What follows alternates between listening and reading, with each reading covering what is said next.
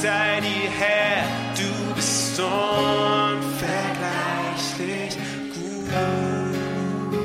Dank sei dir, Herr, du bist unvergleichlich gut. Und egal welche Stürme um uns herum toben, egal ob in unserer ganz kleinen eigenen Welt, egal ob auf der ganzen großen Welt, und egal welche Stürme in unserem Herzen und in unserem Kopf herumgehen, du bist unglaublich gut und du willst, dass unser Leben gelingt. Amen. Nehmt Platz. Kinderkirche, Hände hoch. Es geht ab. Alle, die in die Kinderkirche wollen. Jetzt bitte den großen Auszug. Sammelt die Kinder. Und wir freuen uns wahnsinnig auf das Abschluss vom ersten Teil der Serie LABORA mit Bernadette Lang. Stell dir vor, es ist Montag und keiner geht hin. Okay, ich muss in meinem Job Dinge machen, die ich nicht mag. Ja, was denn zum Beispiel? Arbeiten. Okay, ich weiß nicht, ob das etwas von deinem Lebensgefühl widerspiegelt, vielleicht nicht, vielleicht aber schon, aber ein Faktum ist, dass wir 1/3 unserer Lebenszeit mit Arbeit verbringen. Das sind insgesamt 70.000 Stunden deines Lebens, bist du durchschnittlich in der Arbeit. Und das ist ein riesiger Teil und deshalb ist es wichtig, dass wir ein sehr gutes Verhältnis zu unserer Arbeit haben. Ja, wir sind, Patrick hat schon gesagt, in diesem letzten Teil der Serie LABORA, dann kommt der Ora-Teil und wir gehen der Frage nach und ich darf so ein bisschen ein Closing machen und ein bisschen schauen, okay, was sind eigentlich unsere Key-Erkenntnisse, was sind unsere Schlüsselerkenntnisse, die wir gesammelt haben von den letzten 4 Sonntagen. Wie funktioniert gesundes Arbeiten? Das, was wir heute machen, ist quasi etwas Rosinen zu picken. Ich muss ganz ehrlich sagen, ich kenne wenig Menschen, bei denen ich das Gefühl habe, dass sie ein ausgeglichenes Verhältnis zur Arbeit haben, ja, sodass die Qualität und die Quantität zusammenpasst und dass sie darüber glücklich sind, über ihre Qualität und Quantität der Arbeit. Und als Christen sind wir berufen, dass wir Gott in alle Lebensbereiche bringen, also auch in besonderem Maß in unsere Arbeit und umso mehr, da wir sehr viel Zeit in unserer Arbeit verbringen. Wir wissen, dass Gott unser Original Designer ist. Ja? Er ist der uns geschaffen hat und das heißt auch, je besser wir das Wesen Gottes verstehen, umso besser verstehen wir auch, wie wir gedacht und gemacht sind. Je mehr du Gott kennenlernst, umso mehr lernst du dich selber kennen. Das ist etwas Spannendes. Gott ist quasi dann unser größtes Vorbild und wenn wir wissen wollen, wie wir gut über Arbeit denken, dann müssen wir natürlich auch fragen, okay Gott, wie hast du dir eigentlich Arbeit vorgestellt? Das Wort Arbeit kommt ca. 130 Mal in der Bibel vor und man merkt, es ist ein wichtiges Thema für Gott. Gott liebt es, Dinge zu kreieren und es fließt aus seinem Wesen heraus und das lesen wir auch ganz am Anfang in der Bibel. Ja? Genesis 1,1, also der erste Satz in der Bibel, da wird schon gesagt, was Gott macht. Am Anfang schuf Gott Himmel und Erde. Das heißt, das Erste, was wir von Gott lesen, er kreiert etwas. Gott liebt es zu arbeiten. Und wenn wir dann weiterlesen, dann merken wir, in 6 Tagen erschafft Gott das ganze Universum inklusive der Menschen und er gestaltet und kreiert die Welt. Und das, was er dann sagt, das Matthäus 5,14 stimmt nicht, sondern es ist Genesis 1,10. Gott nannte das trockene Land und die Ansammlung des Wassers nannte er Meer. Gott sah, dass es gut war. Ja, und das sagt er nach jedem Tag, Gott sah, dass es gut war. Es ist gut geworden, so wie ich es gemacht habe. Das heißt, er prüft es, was er erschaffen hat und er freut sich dessen. Und er freut sich dessen so sehr, dass er sich sogar einen ganzen Tag Zeit nimmt, um sich drüber zu freuen. Und das nennen wir den Sabbat, ja, oder den Sonntag. Am 7. Tag hatte Gott sein ganzes Werk vollendet und er ruhte von seiner Arbeit. Das ist heute. Gott arbeitet, aber er schuftet nicht. Und ich glaube, das ist die große Kunst. Ja. Arbeiten ist ein tiefer, identitätsstiftender Prozess in unserem Leben. Es macht etwas mit uns. Und ich muss ganz ehrlich zugeben, wenn ich jemanden kennenlerne, dann frage ich immer, okay, wie heißt du, von wo kommst du und dann ziemlich schnell, und was machst du in deinem Leben? Ja, so das, was wir tun, das sagt etwas auch aus, wo unsere Interessen liegen, womit wir uns gerne beschäftigen oder zumindest beschäftigen sollten, weil unsere Arbeit etwas mit unserem Wesen auch zu tun hat. Ja, es gibt uns Identität. Manche definieren sich dann zu stark über die Arbeit, ja, das ist dann auch nicht gut, wenn man die Arbeit so sehr an die erste Stelle setzt, dass man einen Identitätsverlust bekommt, wenn ich die Arbeit verliere. Das ist natürlich dann zu massiv.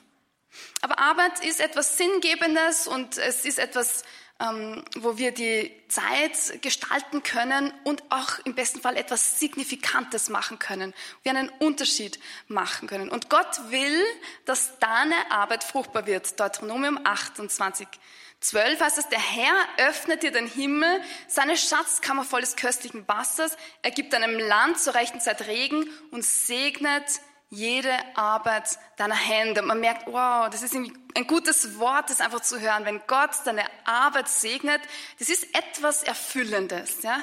Also wohingegen, wenn wir Arbeit tun, wo ich eine Sinnlosigkeit nur sehe, dann ist es etwas, was uns auch sehr zu schaffen macht. Und das ist auch eine Erfahrung, die wir als Menschen natürlich machen durch den Sündenfall. Ja? Es ist nicht so geblieben, dass nur der Segen blieb, sondern es kommt auch das Negative in unser Leben. Durch den Sündenfall hören wir von Dornen und Disteln.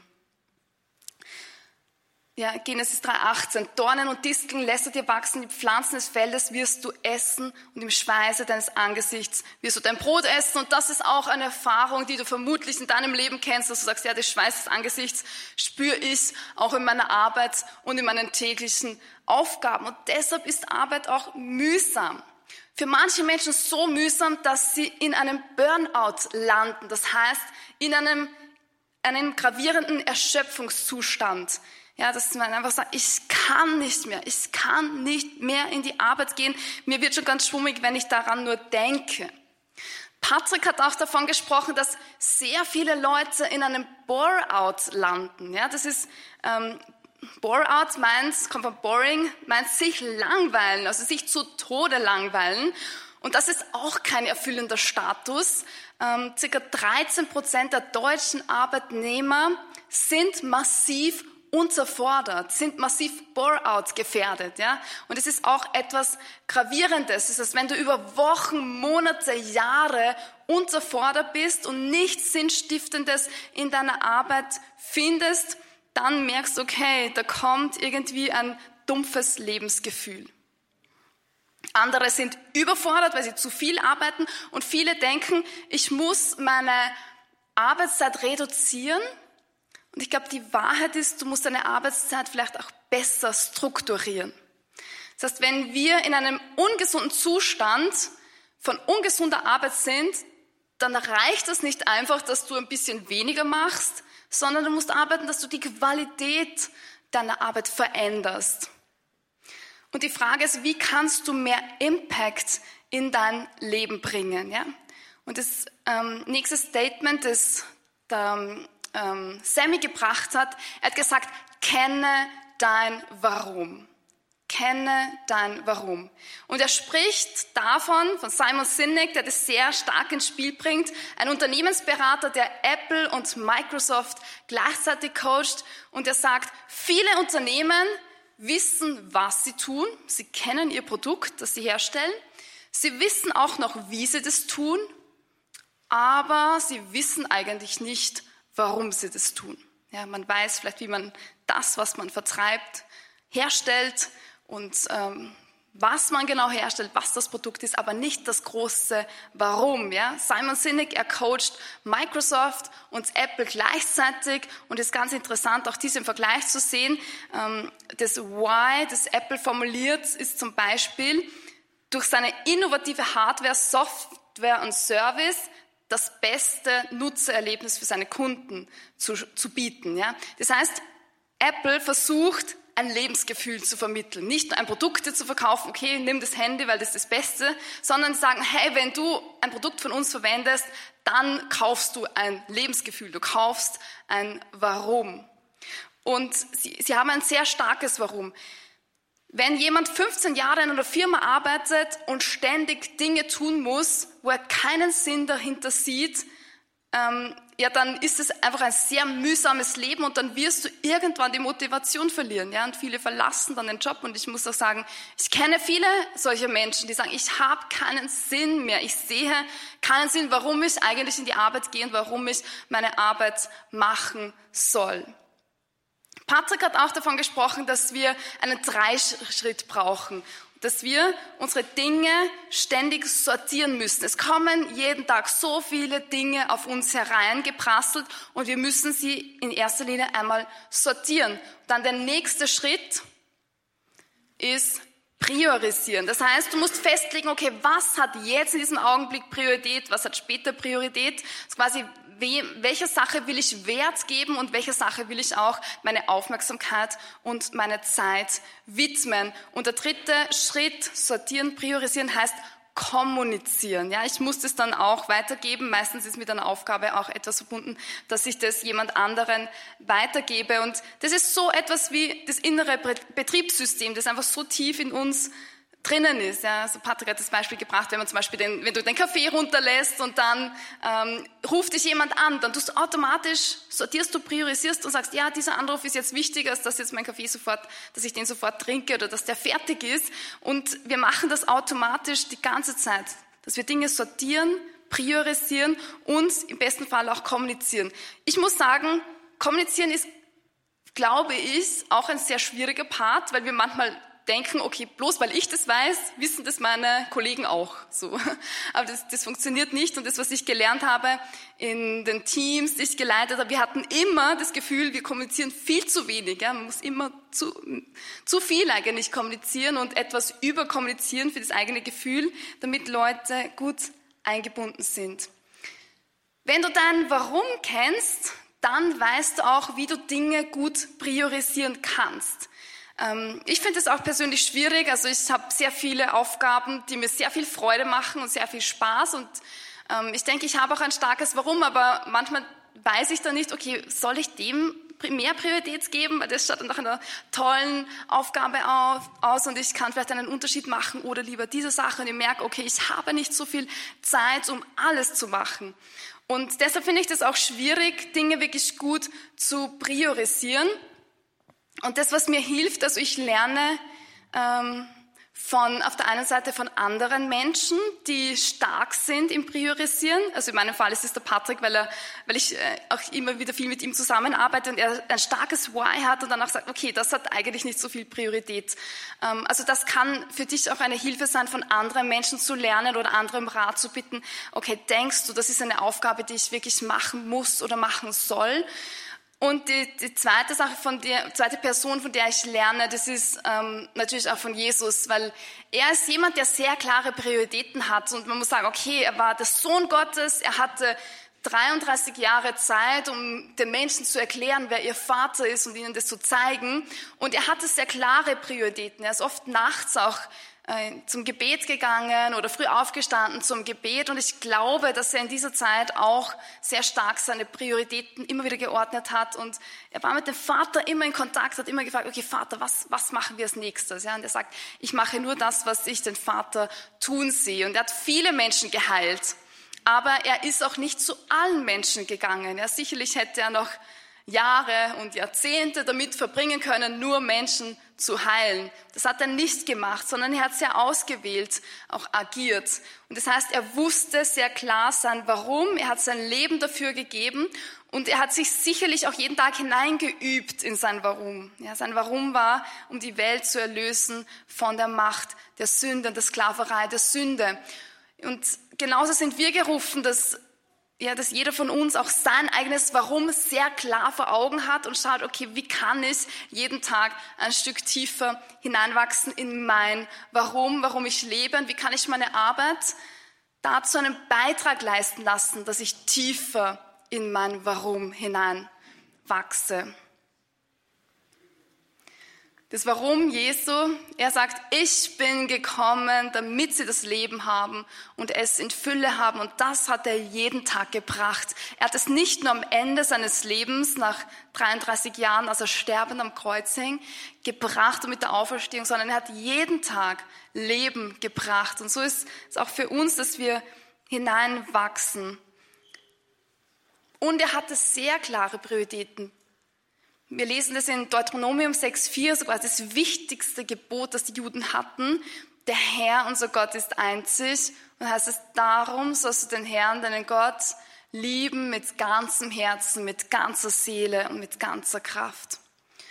Und das ist das erste und wichtigste Gebot, sagt Jesus, und das gilt genauso für uns heutzutage. Wir sollen als erstes mal Gott lieben, mit ganzem Herzen, mit ganzer Seele und mit ganzer Kraft. Und da sind wir schon beim nächsten Key Learning, nämlich Prioritäten setzen. Das ist uns auch der Sammy präsentiert, mach Wichtiges zuerst. Und Sammy hat davon gesprochen, dass es verschiedene Kategorien von Aufgaben gibt. Die kann man mal ganz grob in zwei Ströme einteilen, und zwar dringende Aufgaben und wichtige Aufgaben. Und dann gibt es natürlich auch die Mischung von diesen zwei. Also es gibt wichtige und dringende Aufgaben. Dann gibt es wichtige und nicht dringende Aufgaben. Dann gibt es nicht wichtige Aufgaben und nicht dringende Aufgaben. Und nicht wichtige Aufgaben, die aber sehr dringend scheinen. Ja. Und das ist dieses Eisenhower-Prinzip, also das ist auch sehr bekannt im Zeitmanagement. Und ja, das Wichtige ist, wie wir damit umgehen, nämlich die Aufgaben, die wichtig und dringend sind, die sind sehr klar und die heißt es einfach erledigen. Dann gibt es Aufgaben, die nicht wichtig sind und nicht dringend, die kann man einfach vernachlässigen. Es gibt Aufgaben, die nicht wirklich wichtig sind, aber dringend, vielleicht den Mülleimer ausleeren. Ja. Und dann gibt es wichtige Aufgaben, die nicht dringend sind. Und auf diesen Quadranten möchte ich kurz noch mal den Finger legen, weil das sind die Aufgaben, die dir Sinn geben. Das sind Aufgaben, die etwas mit deiner Identität auch zu tun haben und meistens vernachlässigen wir diesen Quadranten am stärksten. Ja. Zum Beispiel, wenn du sagst, ich möchte eigentlich gerne ein Buch schreiben. Ja. Und wenn du sagst, nein, das ist aber nicht dringend, dann wirst du wahrscheinlich dir keine Zeit dafür nehmen. Ja. Ich möchte ein Songwriter werden oder was auch immer. Ich möchte eine Sprache lernen zum Beispiel. Und du sagst, na, das ist nicht dringend, dann muss ich das nicht jetzt sofort machen. Und irgendwie ist es auf deinem Herzen, es ist eine Leidenschaft, aber du findest keine Zeit dafür. Und da ist es wichtig, dass du dir wirklich Zeit in deinen Kalender einbaust und dass du diese Aufgabe dann auch aktiv priorisierst. Sehr oft lassen wir uns von den dringenden Dingen, nämlich Zeit rauben, die oft nicht einmal wichtig sind, und dann verpassen wir eben, dass wir diese wichtigen Dinge tun, und wir verpassen, dass wir stärker hineinwachsen in unser Why und in unsere Vision. Also deshalb setz deine Prioritäten richtig, und das heißt auch, der Ehepartner kommt vor den Kindern. Nicht umgekehrt, nicht die Kinder vor dem Ehepartner. Und das heißt auch, Kinder kommen vor dem Job, ja, nicht erst meine Arbeit und dann meine Kinder. Und schließlich, gib Gott die Priorität in deinem Leben. Wenn wir unsere Arbeit Gott nachordnen, dann ordnet Gott unsere Arbeit. Das ist ein Prinzip, das ich in meinem Leben sehr oft erfahren habe. Ich glaube, ich schaffe es auch nicht immer. Also manchmal muss ich dann wieder neu ordnen. Aber je mehr ich das begreife und je mehr ich auch versuche, das in mein Leben umzusetzen, umso mehr bekomme ich auch die Bestätigung, dass das ein Satz ist, eine Wahrheit, die stimmt. Wenn wir Gott unsere Arbeit nachordnen, dann ordnet Gott unsere Arbeit. Und warum ist das so?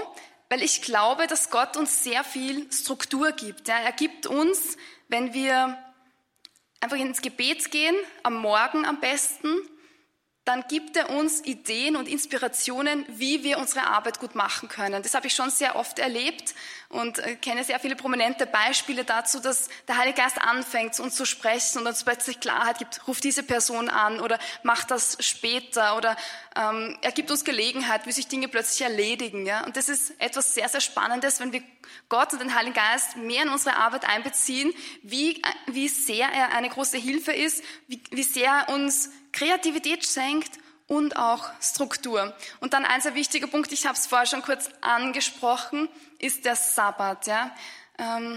In Exodus 23,12 heißt es, 6 Tage kannst du deine Arbeit verrichten, am 7. Tag aber sollst du ruhen, damit dein Rind und dein Esel ausruhen und der Sohn deiner Sklavin und der Fremde zu Atem kommen. Und ich glaube, das ist ein Gebot, das wir extrem vernachlässigt haben, das Sabbatgebot, einfach zu ruhen. Das haben wir verlernt als Gesellschaft. Ja, das muss sofort immer, ich muss immer meine Kleidung bestellen können und auch wir bestellen alles am Sonntag und kurbeln auch so das ganze Ding irgendwie an oder ruhen auch selber nicht. Ja. Und ich glaube, wir müssen wieder lernen, dass wir Zeit haben, wo wir sagen, okay, ich lebe mal screenfrei und ich schalte mal meine ganzen mobilen Geräte einfach mal aus. Also ich mache das seit einiger Zeit wieder, dass ich einen Tag habe, meistens am Samstag, wo ich versuche, einfach mein Handy einfach auszuschalten. Ja, dann komme ich nicht so leicht in Versuchung, es zu verwenden. Und ich merke, das ist echt eine geschenkte Zeit, eine gewonnene Zeit. Also ich genieße diese Zeit sehr. Studien belegen, dass Menschen, die den Sabbat halten, durchschnittlich 10 Jahre länger leben. Das ist interessant. Und das ist nämlich genau die Anzahl der Sabbate, die wir ungefähr in einem Leben erleben können. Sehr spannend. Nutze deine Zeit am besten. Ja? Patrick hat davon gesprochen, es gibt 3 Arten von Zeitverwendung: Quality Time, Waste Time und Toxic Time. Also die Toxic Time, das ist die giftige Zeit. Das heißt, wenn ich mich mit negativen Gefühlen vollstopfe, wenn ich Eifersucht oder Wut oder Ähnliches gegen andere schüre. Die Waste Time, das ist die Zeit, wo ich auf der Couch versumpere. Und die Quality Time ist die Zeit, die ich wirklich sehr, sehr gut und bewusst nutze. Und wir können auf 3 Arten auf der Couch liegen. Ja? Also ich kann total in toxischer Zeit auf der Couch liegen, in Selbstmitleid verfallen, mich mit anderen vergleichen. Ich kann in Waste Time auf der Couch liegen, sinnlos im Internet irgendwie herumsurfend. Oder ich kann eine Quality Zeit auf der Couch verbringen. Ja, du befindest dich immer in einem dieser 3 Zustände und du kannst wählen, in welchem dieser 3 Zustände du dein Leben und deine Zeit verbringen möchtest. Also das Ziel ist immer mehr in diese Qualitätszeit hineinzuwachsen. Und dann, der Anton hat darüber gesprochen, dass es die Gefahr des Perfektionismus gibt. Und die kennst du vermutlich auch deinem Leben, ich kenne die auch, ja, dass man Dinge so perfekt machen will. Und da ist aber etwas, was uns treibt. Ja? Also so quasi dieses Streben nach Perfektion, nach etwas, was vollkommen ist per se nicht schlecht. Aber wenn das ein innerer Leitsatz wird, der sagt, du bist nur geliebt, wenn du 120% deiner Arbeit machst oder diese Sache mit 120% erfüllst, nur dann bist du geliebt und gewollt und angenommen, dann ist das ein innerer Sklaventreiber, der uns sehr in die Bedrängnis bringen kann. Und hier ist es wichtig, dass wir anfangen, auch das in gewisser Weise mit dem das Unperfekte zu umarmen in uns selbst und auch sagen, okay, ich bin zufrieden, ich gebe mein Bestes, aber ich lasse mich nicht treiben von den inneren Grundsätzen. Da gilt es auch einmal, die zuerst einmal zu entlarven. Okay, was ist eigentlich der Grundsatz? Warum will ich denn das, dass das so absolut perfekt ist? Und meistens ist es einfach eine Angst, dass ich nicht geliebt bin. Und wenn du weißt, okay, Gott, er liebt dich, er ist dein Vater, er ist immer für dich da, dann ist es auch ein bisschen leichter, Dinge sein zu lassen, sagen, okay, ich verübe mich in Exzellenz. Das ist der Reich Gottes Begriff. Exzellenz zu üben meint, das zu geben, was ich heute geben kann. Ja? Und vielleicht ist es an einem Tag so viel, vielleicht ist es am nächsten Tag ein bisschen mehr und am übernächsten Tag so viel mehr. Und das kann jeden Tag anders sein, je nachdem, in welchem Zustand du dich gerade befindest. Ja, und als letztes möchte ich dir einfach mitgeben für den heutigen Sonntag: Mach Arbeit zu einem Ausdruck deiner Liebe zu Gott. Mach Arbeit zu einem Ausdruck deiner Liebe zu Gott. Also fang an, dass du deine Arbeit morgen, übermorgen, am Mittwoch, am Donnerstag, am Freitag machst als einen Ausdruck, eine Art und Weise, wie du Gott liebst. Kolosser 3,23 heißt es: Tut eure Arbeit gern, als wäre sie für den Herrn und nicht für Menschen. Ja, sie ist für Menschen zum großen Teil, aber tu sie, als wäre sie ein Gebet. Und das sagt auch der heilige Benedikt. Er sagt: Behandle jeden Arbeitsgegenstand so, als wäre es ein Altargegenstand, ein heiliger Gegenstand, ja, in deiner Arbeit, alles, was du verwendest. So, noch einmal kurz zusammengefasst: Arbeiten ist ein tiefer, identitätsstiftender Prozess in unserem Leben. Kenne dein Warum, das ist absolut wesentlich. Mach Wichtiges zuerst und setz Prioritäten. Gib Gott die erste Priorität in deinem Leben. Nutze deine Zeit zum Besten. Achtung, Perfektionismus, entlarve innere Sklaventreiber und mach Arbeit zu einem Ausdruck deiner Liebe zu Gott. Und jetzt möchte ich kurz beten. Vater, ich danke dir, dass du uns das Leben geschenkt hast. Ich danke dir, dass du Arbeit liebst und dass du auch Feiern und Sabbat liebst. Danke, dass wir einen Unterschied machen können in unserer Zeit, mit unserer Arbeit. Bitte lehre uns, dass wir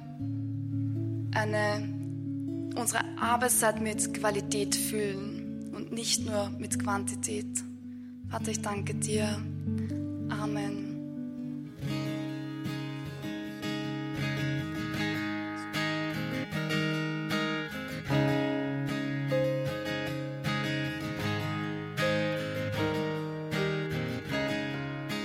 Herr, das ist das Schrei meines Herzens. Aus meinem tiefsten Innersten möchte ich dir die Ehre geben, Jesus. Ich möchte deinen Namen erheben, und zwar über alle Bereiche meines Lebens und ganz besonders über meine Arbeit, über das, womit ich sehr viel Zeit verbringe. Und Jesus, heute halte ich dir in besonderer Weise meine Arbeit hin.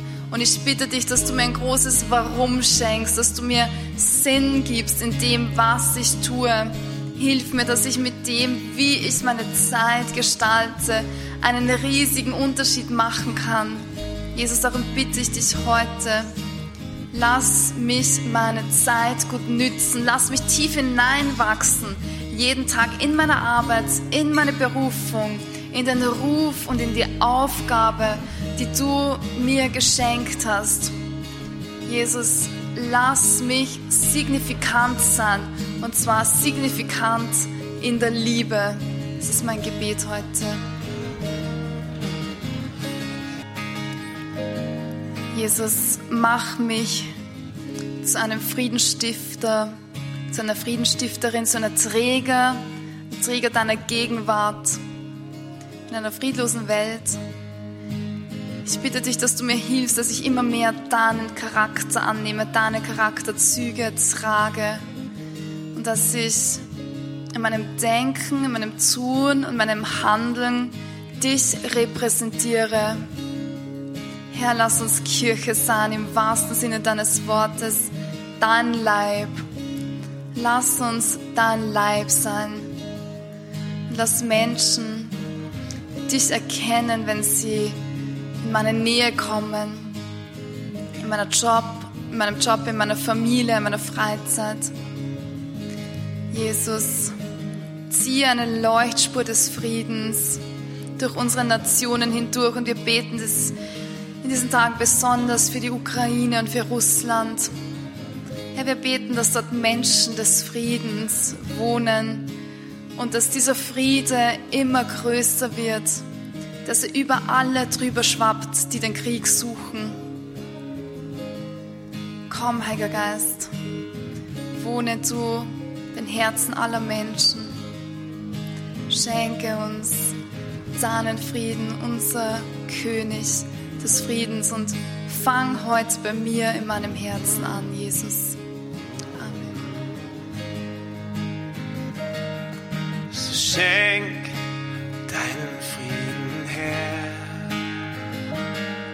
und fang an in meinem Herz. Schenk deinen Frieden her.